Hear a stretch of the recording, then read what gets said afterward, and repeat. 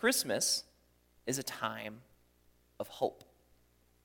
There's a lot of things that we hope for during Christmas. Some of us, we woke up this morning with the hope for that specific gift wrapped under the tree. Those of us younger might have asked for a specific gift, but I don't think that fully goes away when you're older. It's just the price tag goes up a little bit. And maybe more serious and long-lasting hopes, we hope for time with family. We hope for our families to come around a table, enjoy a meal together, spend time together, laugh, play games, play cards, read the Christmas story, grow closer together. Many of us hope for that. Maybe we look at the world around us and we hope for what the scriptures say, peace on earth. We all hope for something, Christian or otherwise. We all hope for something on Christmas. And with that being said, the bitter realities of life can very quickly rob us of that hope. And perhaps a silly note, we may not get that toy we wanted. But in perhaps a deeper note, maybe that family time that we desire was robbed of us, maybe due to weather. Maybe that family time we desired was robbed from us because, well, there was that big fight a few years ago, and we're not exactly on talking terms. Maybe that family time is robbed of us because Christmas looks different this year. We lost something or somebody over the last year, and it's just not the same.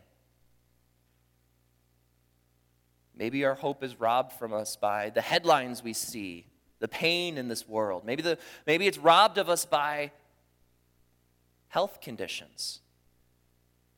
Is this going to be the last Christmas? We all hope for something, and we all have something that tries to rob us of that hope. What are we to do in those times? What are we to do when it seems like so many things around us are trying to take away the hope that Christ offers us? Or just general hope that we have of family or loved ones or etc. Fill in the blank in your own experience. I would like to make a suggestion that the answer to this question is found in the scriptures. And the specific scripture that we're going to be in this morning is Isaiah chapter 9, verses 1 through 7. Please turn in your Bibles there right now. Isaiah chapter 9, verses 1 through 7. And while you're turning there, allow me to make a suggestion to you. I'm not going to make you question this one long. I'm going to give you an answer here. And we're going to spend this morning looking through this passage and finding out how this passage gives us that answer.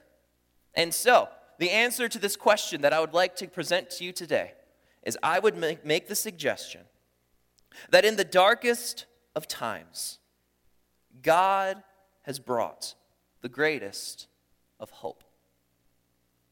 In the darkest of times, God has brought the greatest of hope.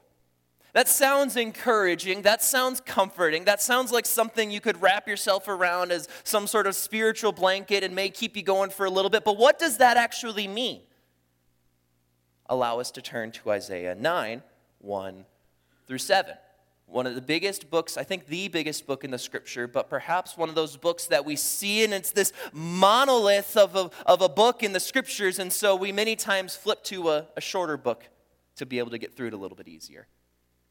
I would say that is a fault of our own because Isaiah is a wonderful book full of so many wonderful things. Isaiah is what's known as a prophetic book. It recounts the ministry of the prophecies that a man named Isaiah received from God and communicated to the nation of Israel. Now, Israel in this time is not in a good place. There once was a time when Israel was strong, powerful, obedient to God, successful in campaigns, wealthy, prosperous. But this is not that time. Ever since King David died, and after him King Solomon died, the nation of Israel has been torn in two, wounded, if you will. The nation is separated into two distinct nations, the northern nation of Israel, the southern nation of Judah. With that separation of peoples has come some sort of a separation from God. The northern nation of Israel has turned its back from the God of the covenants, the God of Moses, of Abraham, Isaac, and Jacob, and Judah was struggling to follow as well. And whenever a nation has some sort of catastrophic event, like a couple 100 years civil war, that gains the attention of other nations around it. Enter the Assyrian Empire. Perhaps one of the scariest empires you may have never heard of. Assyria was a nation that started and was to the north of Israel. It had conquered great lands, and it had done it with an iron fist and with cruel tactics, effective militaries, its own version of modern standardized warfare. And everywhere they went, they destroyed people in their path, separated families out, murdered men, women, children, and anything else they could get their hands on in the name of making their empire powerful. Power drives us crazy very quickly. And so Israel is sitting here, separated off from the southern nation of Judah, looking to the north of it and finding this massive nation of Assyria slowly making its way to their doorstep. And they're finding themselves in a place that, forgive the triteness that this may be, but their hope is being robbed of them. But on an existential level, their nation is facing annihilation. That's a big way to take your hope from you. When you fear for your life, your very existence, your family, what you've known of all of your life, that's scary. And what makes it worse is, well, Isaiah isn't really making the situation any better or making them feel any better. And in Isaiah chapter 8, I don't know what your Bible says, but my Bible says has the heading of the coming Assyrian invasion. Now, that's not scripture, but it's a way to help us understand that section of scripture. Chapter 8, Isaiah spends the whole chapter explaining about how Assyria is going to invade Israel. All of their worst fears are going to come true. Oh, and it's a result of judgment because they have wandered far from God. Isaiah, you're not making the situation any better, man. Try to be a little more encouraging.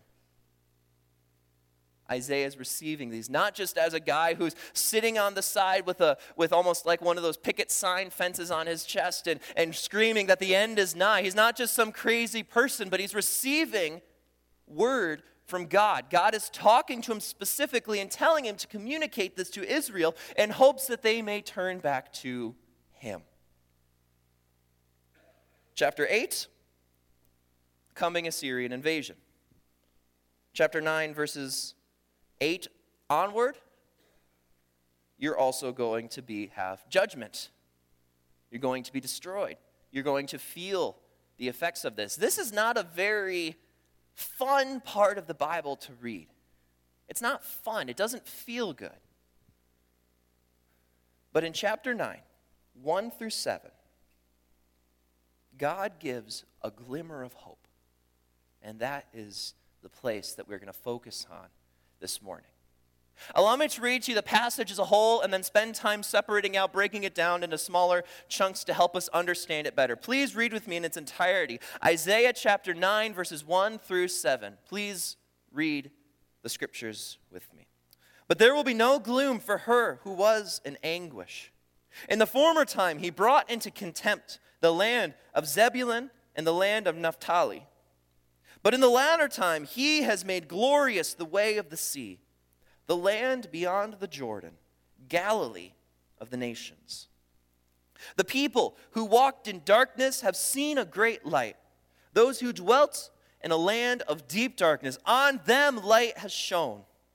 You have multiplied the nation. You have increased its joy. They rejoice before you as with joy at the harvest, as they are glad when they divide the spoil.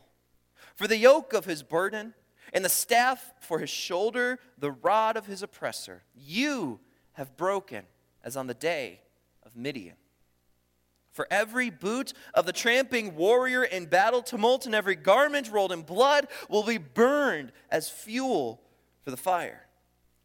For to us a child is born.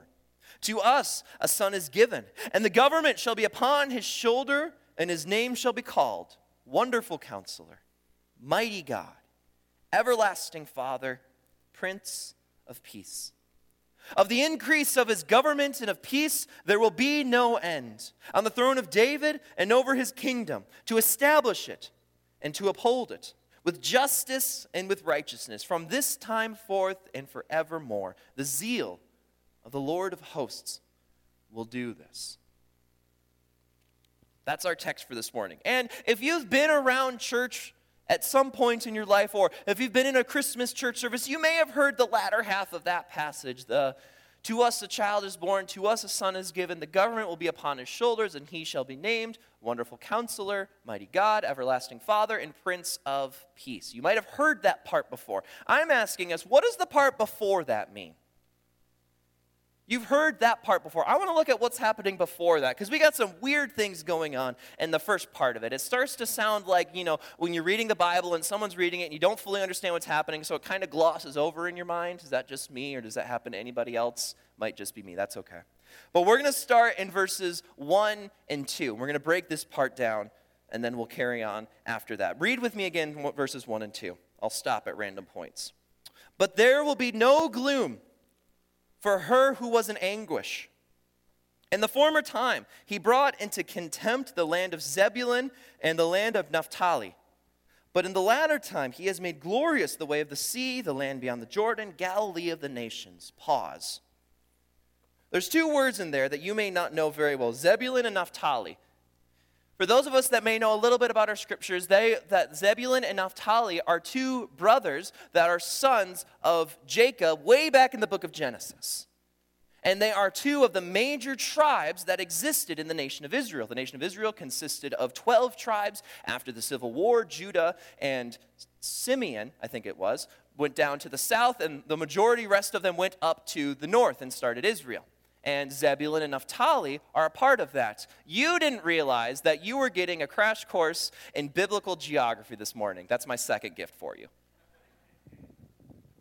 But what's so special about Zebulun and Naphtali? There's arrows pointing up there, and this is the allotment, the land that was given to each of the tribes. What's so special about Zebulun and Naphtali? They're small places to the north.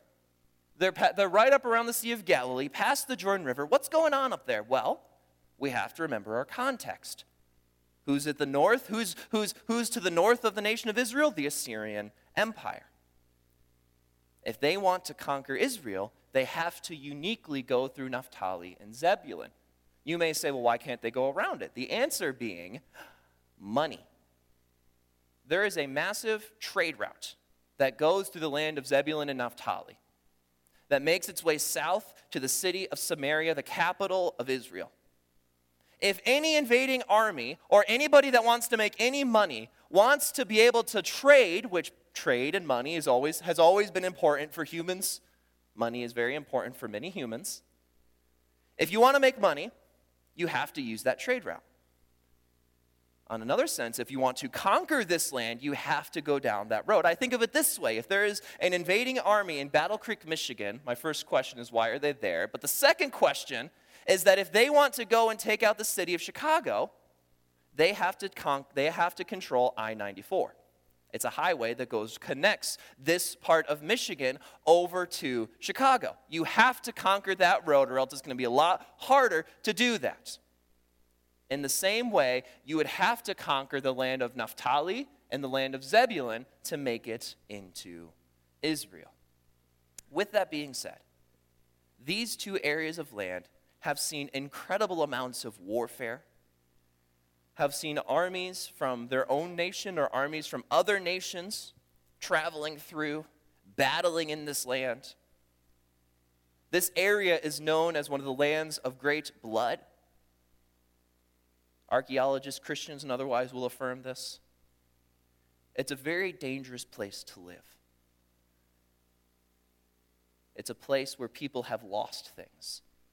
It's a place that has a great darkness over it. And with that, that helps us understand that in the former time, verse 1, he brought into contempt the land of Zebulun and Naphtali.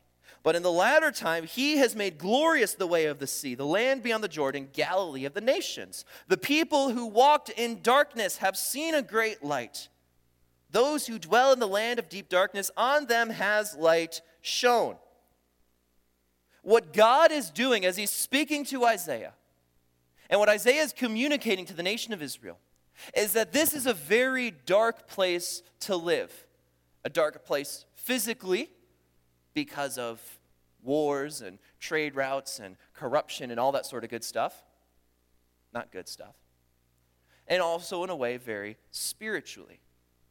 Because with a lot of trade, through here comes a lot of people that do not believe in God that live here. And if we fast forward from the time of Isaiah, he was around in roughly the 700s BC. If we fast forward 700 years to the time of Jesus, this is also the land of Galilee. And a majority of people that were there were Gentiles, not Jewish people, people that didn't believe in Yahweh, didn't believe in the God of Moses, the God of Abraham and Isaac and Jacob and etc. So what God is doing is he's using a physical reality to communicate a greater spiritual need. That just as there's darkness in this place from the bitter realities of life, so also is there a greater darkness in this place that is a spiritual darkness of people being separated from God. And it is those people that a light will shine on. The best part about that is that that prophecy has already been fulfilled. In the New Testament, Matthew chapter 4, verses 13 through 16, it says at that time that this prophecy is fulfilled. How? By Jesus beginning his ministry there. When Jesus began his ministry there, you can turn there if you want, Matthew chapter 4, 13 through 16, it says Jesus began his ministry there, began teaching and healing, casting out demons, all that sort of stuff, to fulfill what has been spoken. And it quotes verses 1 and 2. Matthew quotes his Old Testament. Good for him. But what this is trying to show is that this is a place where people are hopeless, maybe in a physical level, but also greater in a spiritual level. This is a place of darkness, of sin, of people who are separate from God.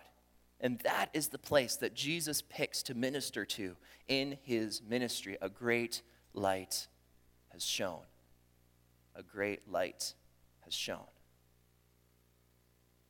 This first part is fulfilled in the ministry of Jesus, who eventually led a perfect life after being born several years later, leading a perfect life, doing miracles and teachings, and eventually dying on the cross to pay for my sins and for yours. The application of these first two verses is the gospel itself, the good news that Jesus came to this earth. We celebrate today. Jesus came to this earth, fully God, fully man, lived a perfect life, died a perfect death for us imperfect people. Died for you, died for me. So that we would have a great light in our lives, that light being Christ. I don't know where you and God are at. I don't know if you've come here and you may feel bitter towards God at this point due to events in life. I don't know what's going on with you. I don't know if you're on talking terms with him or not, but I know that this God has come to this earth to be able to shine a light in your lives. All he asks in return is recognition and obedience and submission to him. All I ask. It's a big ask. It's giving us our lives to God who died for us. In that way, has God in the darkest of times brought the greatest of hope. He's brought hope for the hopeless being those who do not believe in God.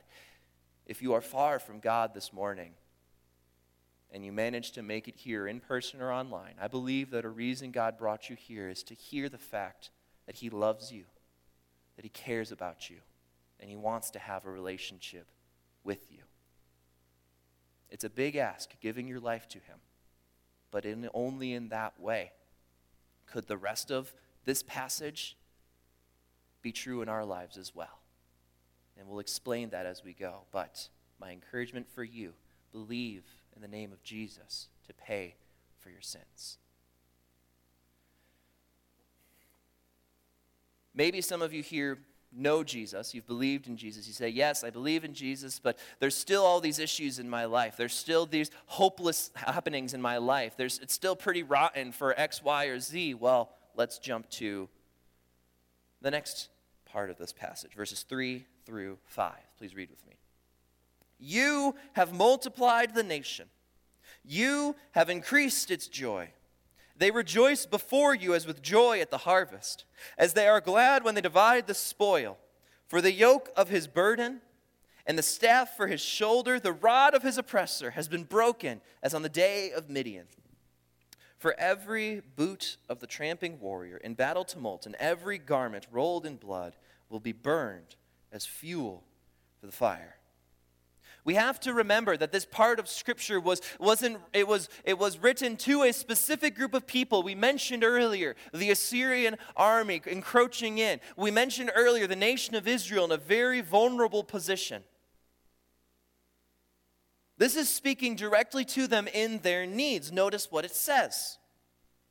You have multiplied the nation. Not at this time in history. Israel is struggling. As with joy at the harvest, Israel was an agricultural nation. For those of us that aren't farmers, we may not understand the joy of the harvest, or at least the joy of the harvest being done. And even then, we may not understand what the joy of the harvest was like 2,000 years ago, where if you didn't have a harvest, you didn't have food. You couldn't eat. The joy of the harvest wasn't just getting a hard work's day done. It was eating food on the table. We don't understand that, many of us. God is speaking to the people in this text. They are glad when they divide the spoil. The yoke of his burden, the staff of his shoulder, the rod of his oppressor has been broken. Not many of us know what that's like. To have the rod of an oppressor over us, to fear of something more powerful, somebody more powerful, a separate nation coming and destroying our way of existence, holding us hostage or prisoner or enslaved in some way or another. Many of us don't know what that's like. God is speaking to the people in this passage.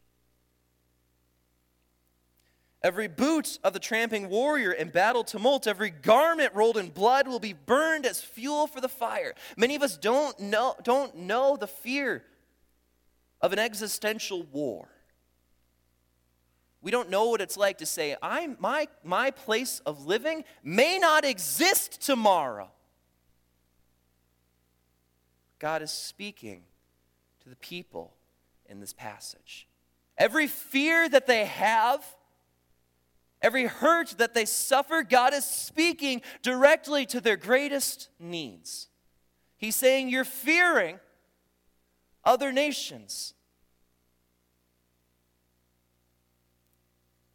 The battle tumult, the gear of war will be burned as fuel for a fire. You're fearing eating tomorrow. You have increased its joy as with joy as the harvest.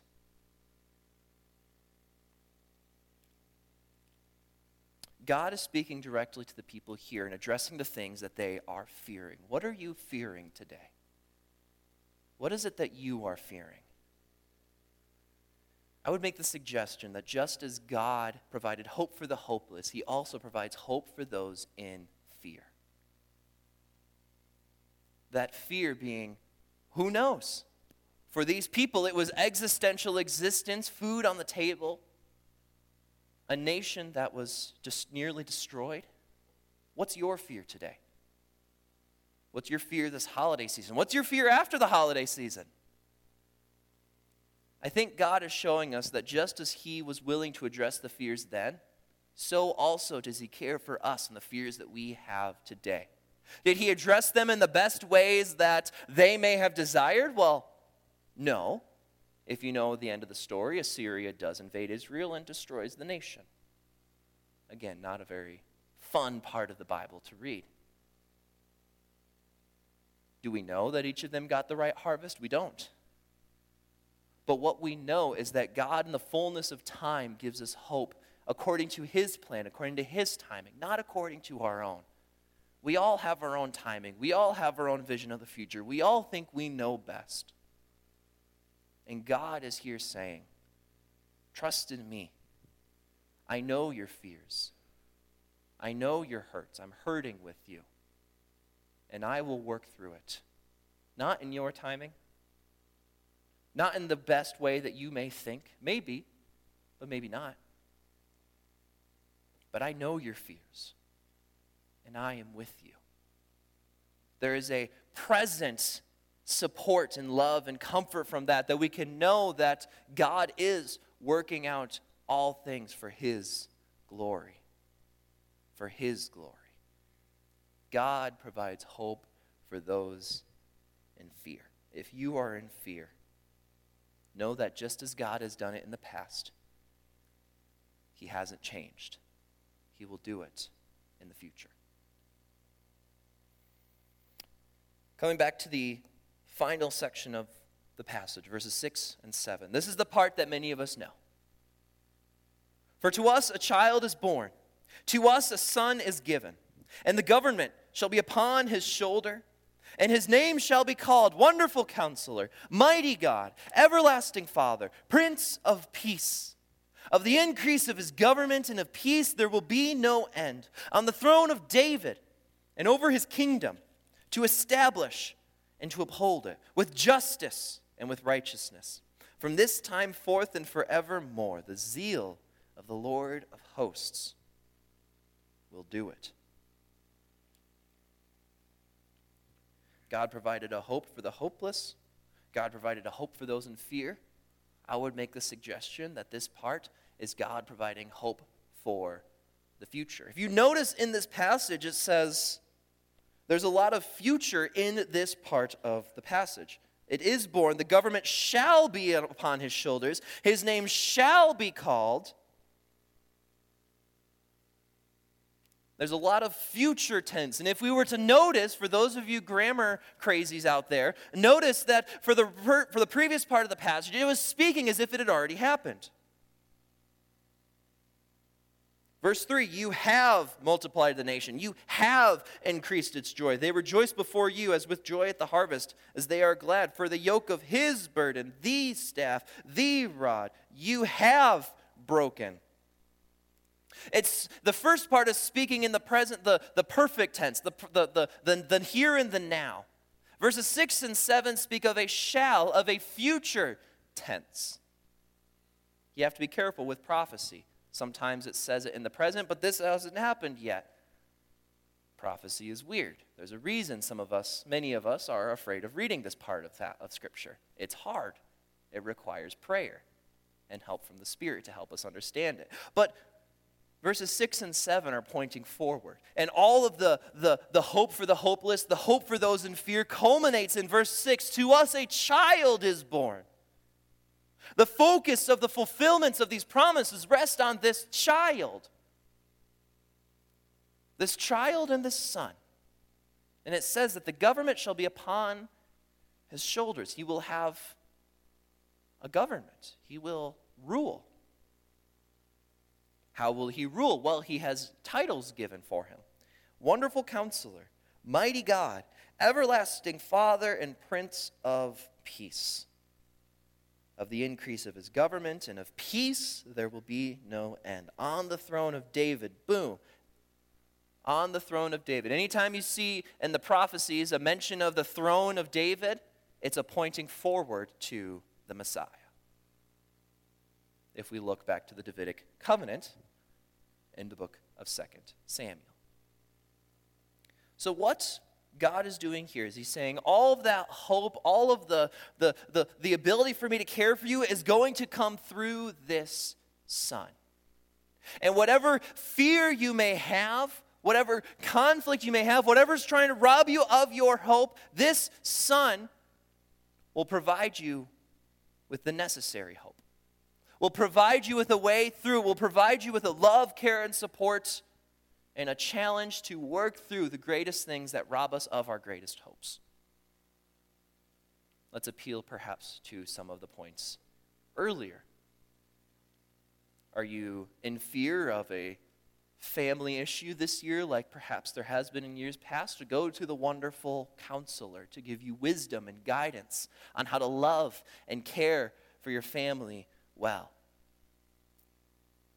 Do you maybe look at the headlines and see the world around us and recognize the sin in this world and say, I don't know what's going to happen? Look to the Prince of Peace, who promises a point with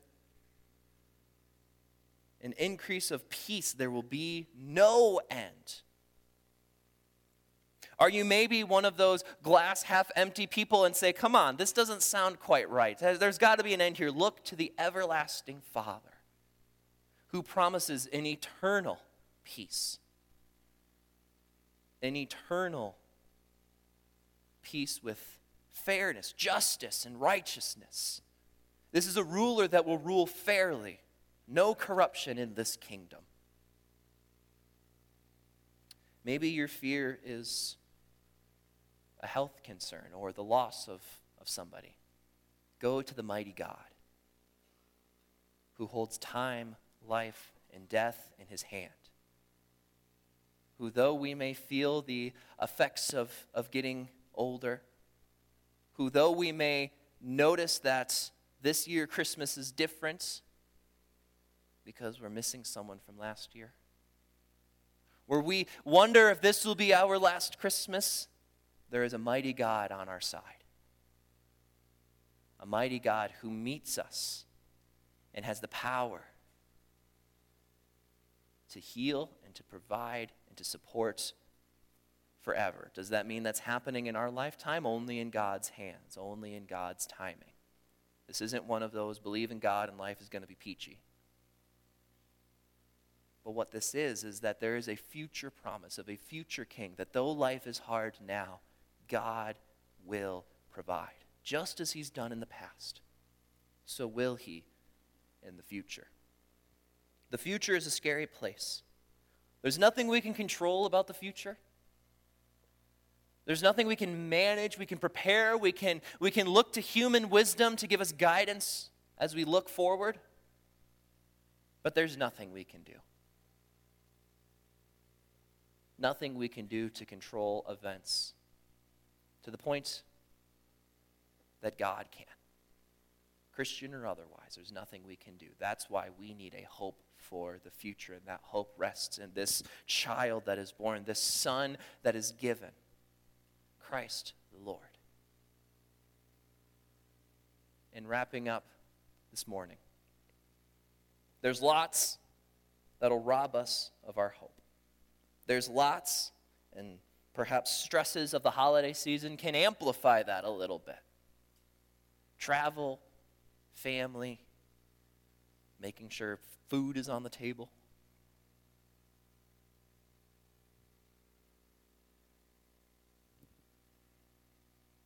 But what God is here showing you and me today is that in the darkest of times, God has brought the greatest of hope. Anything that tries to rob us of our hope is inferior to the power and hope that God provides us with an eternal life through belief in his Son, Jesus, who came to this earth, brought light into a dark world, lived a perfect life, died a perfect death for you and me as imperfect sinners. It is a hope offered to you. The question is, are you going to take it?